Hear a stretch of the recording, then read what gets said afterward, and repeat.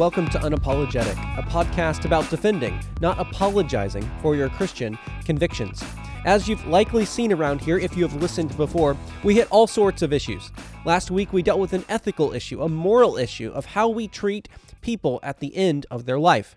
We've also looked at why there are books in our Bible or books that are not in our Bible. We've talked about theological issues and worldview issues and everything in between, because as Christians, we often get asked or have our own questions about a wide array of topics. Everything from, was Jesus actually divine, to why is there not a certain verse in my Bible that's in someone else's, and everything in between. Well, today we're going to deal with a kind of a theological question. One that seems to imply that maybe God is not as fair or as good or as just as it would seem. And the question often goes something like this: is it really forgiveness if someone had to die? In other words, we all say God forgives sins, God is gracious, but is it actually just for God to have sent Jesus to die in order for that forgiveness to happen, for that forgiveness to be extended? Right? Isn't the greater forgiveness if Jesus didn't have to die? If the Father didn't send the Son? And wrapped up in this question are some other questions which we've talked about before. Questions like, was it cosmic child abuse for the Father to kill the Son? And we've said, no, it actually wasn't. The Son willingly went on his own. He wasn't an unwilling participant in the plan of the crucifixion. He willingly laid down his life. As Jesus says himself, no one takes my life from me. I lay it down of my own accord. And I'll link to that previous episode. But that's related to today's question. Is it actually forgiveness? Is it actually, maybe we should say, gracious forgiveness if someone had to die in order for someone else to be forgiven? Now, on the face of it, it seems like this person has understood part, at least, of what the Bible says, that Jesus did need to die for there to be forgiveness of sins. And based on that understanding of what Scripture says, they are then asking this question. But the question back to this person, before we endeavor to maybe provide a reason or an explanation, is going to be something like, why do you think it can't work that way? Why do you think your standard is better than the one that Scripture presents? Now, there are different ways to couch that. Some people you can be more direct with than others, and others you might need to perhaps couch it in a little softer language. But that's the fundamental question. Why do we think we know better than God? If you're actually granting, for the sake of conversation, that God did say that someone needed to die in order for someone else to be forgiven, who are we to say that's wrong? If God is the standard for morality and what right and wrong is, and if there is a God, he is that standard, then if that is the case, why do we think we know better? How could we ever know better? We actually couldn't. Because the only reason there is good and bad in the world is because there is God. You can't have good without God. You can't have evil without good. And so if there is an objective standard, it must be God in his character himself. And so we can't judge God from our own vantage point. We don't have any leg or ground to stand on. Where would the moral foundation come from to say that God's actions were wrong if God is the foundation? And if someone wants to say God is not the foundation, well, then what's the foundation? A consensus?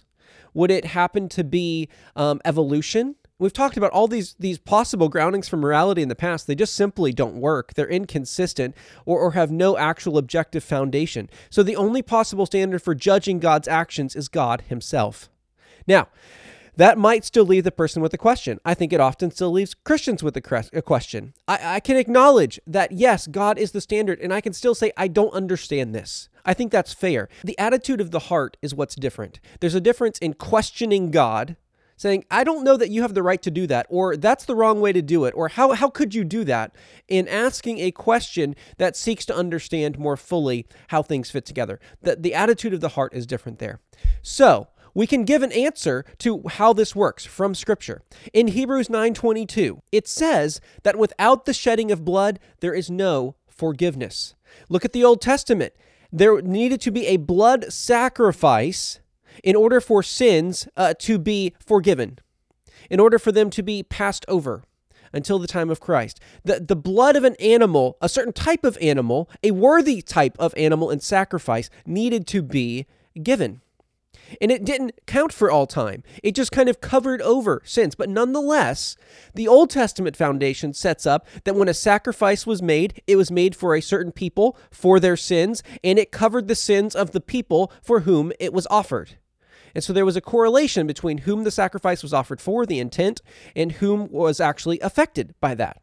But nonetheless, there was a blood offering in the Old Testament for sins. And if you don't understand your Old Testament, it's very hard to understand the book of Hebrews. It's actually hard to understand the book of Hebrews in general, but especially if you don't have a good, solid Old Testament foundation. But in making a point about Jesus, the author to the Hebrews is leveraging an understanding of the sacrificial system from the Old Testament, because he's saying that forgiveness in the Old Testament and the Old Covenant required a blood sacrifice, and it's actually the same way in the New Covenant. Jesus is actually the last sacrifice of the Old Covenant. And so we see from the Bible that there's actually something that needs to die for someone else to live, that there is a payment that's required for the forgiveness of sins. Now, this still doesn't necessarily deal with and answer the question initially asked. Is it really forgiveness if someone has to die? We've shown from Scripture that yes, actually, forgiveness in God's eyes does require something to be done, something to die, some blood to be offered in order for a person's sins to be forgiven. But this still doesn't really fit with how we talk and think about forgiveness, does it?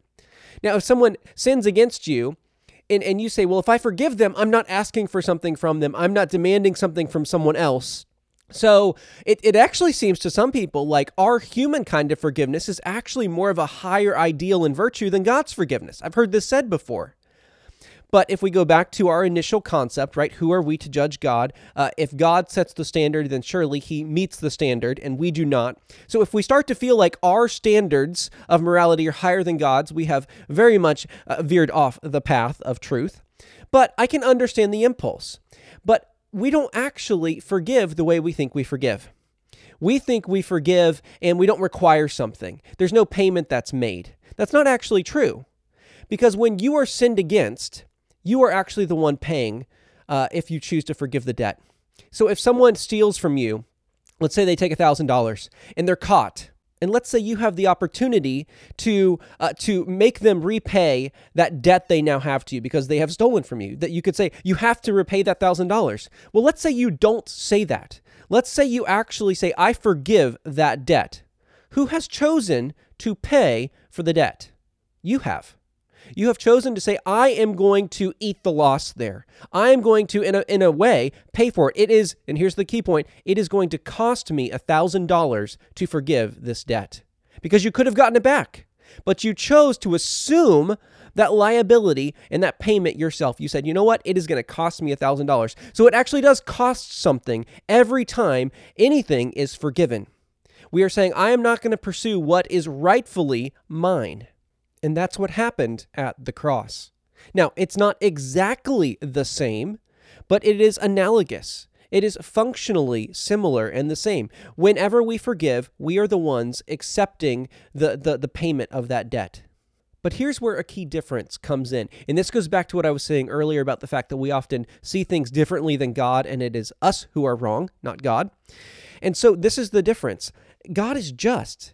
He actually requires justice to be met and dealt in every circumstance where it is required.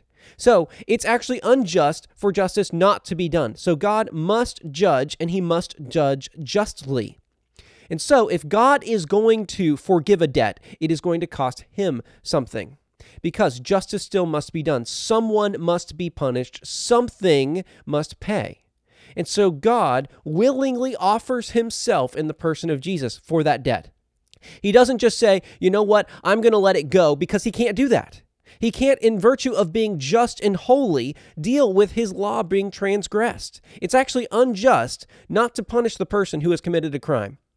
We often think, oh, it's the most gracious thing to do as Christians to say, well, someone shouldn't be punished. No, actually, they should. We can forgive them as people, but the law's job is actually to punish evildoers.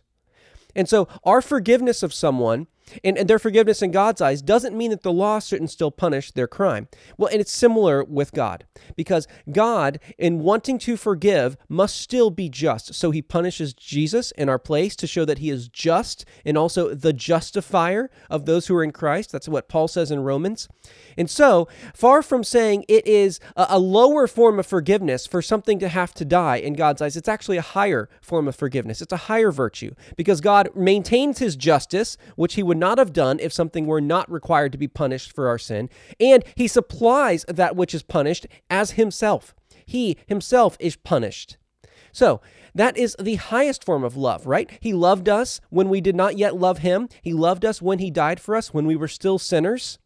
That's the highest form of love. But it actually goes a step further, because in being the sacrifice for sin, he glorifies himself and is seen to be beautiful and just and gracious and holy in a way he would not have if he had not paid for sin. So out of love for himself also, he pays for our sin. As we see in Ephesians 1, that salvation, all of it, including most certainly what was done at the cross, was done to the praise of his glorious grace, that we might praise him because he did what he could not do. He glorifies himself in saving us. You can't separate out God's love for us with his love for himself. They are certainly different, but they are expressed in multiple intents at the same way. But all of that to say, God forgives in the most pure way, and we can't judge him according to our standards. And more than that, anytime someone forgives a debt, and our sin is a debt against God, it is talked about in terms of commercial language. We are ransomed, we are bought with a price, we are declared not guilty. These are kind of commercial and judicial terms. But all of that to say, when that happens, even with us in our personal lives, when we forgive someone, we are assuming that debt. We are saying, you know what, I will pay that in your place. But the one key difference is that God in his fundamental character is holy and just, and so sin must be punished. And so he supplies the punishment for that sin in his self, in the person of Christ. And that's something we should praise him for. Like I mentioned, Ephesians 1, we should certainly praise him for the glory of his grace, for displaying the highest form of love to us. And let's always pay attention and realize when someone is bringing in a non-biblical standard that still trades on things that are only true in Christianity to then judge God by, like we talked about initially, right? Bringing in a concept of morality, which has no ground outside of Christianity, to then judge God by and find him to be somehow lacking. We need to be able to identify those and point them out and show that they don't actually work, they're inconsistent, and don't have a foundation to stand on. The only true foundation for morality and forgiveness and grace and holiness and understanding any of that is found in biblical Christianity. Well, I will talk with you next week on Unapologetic.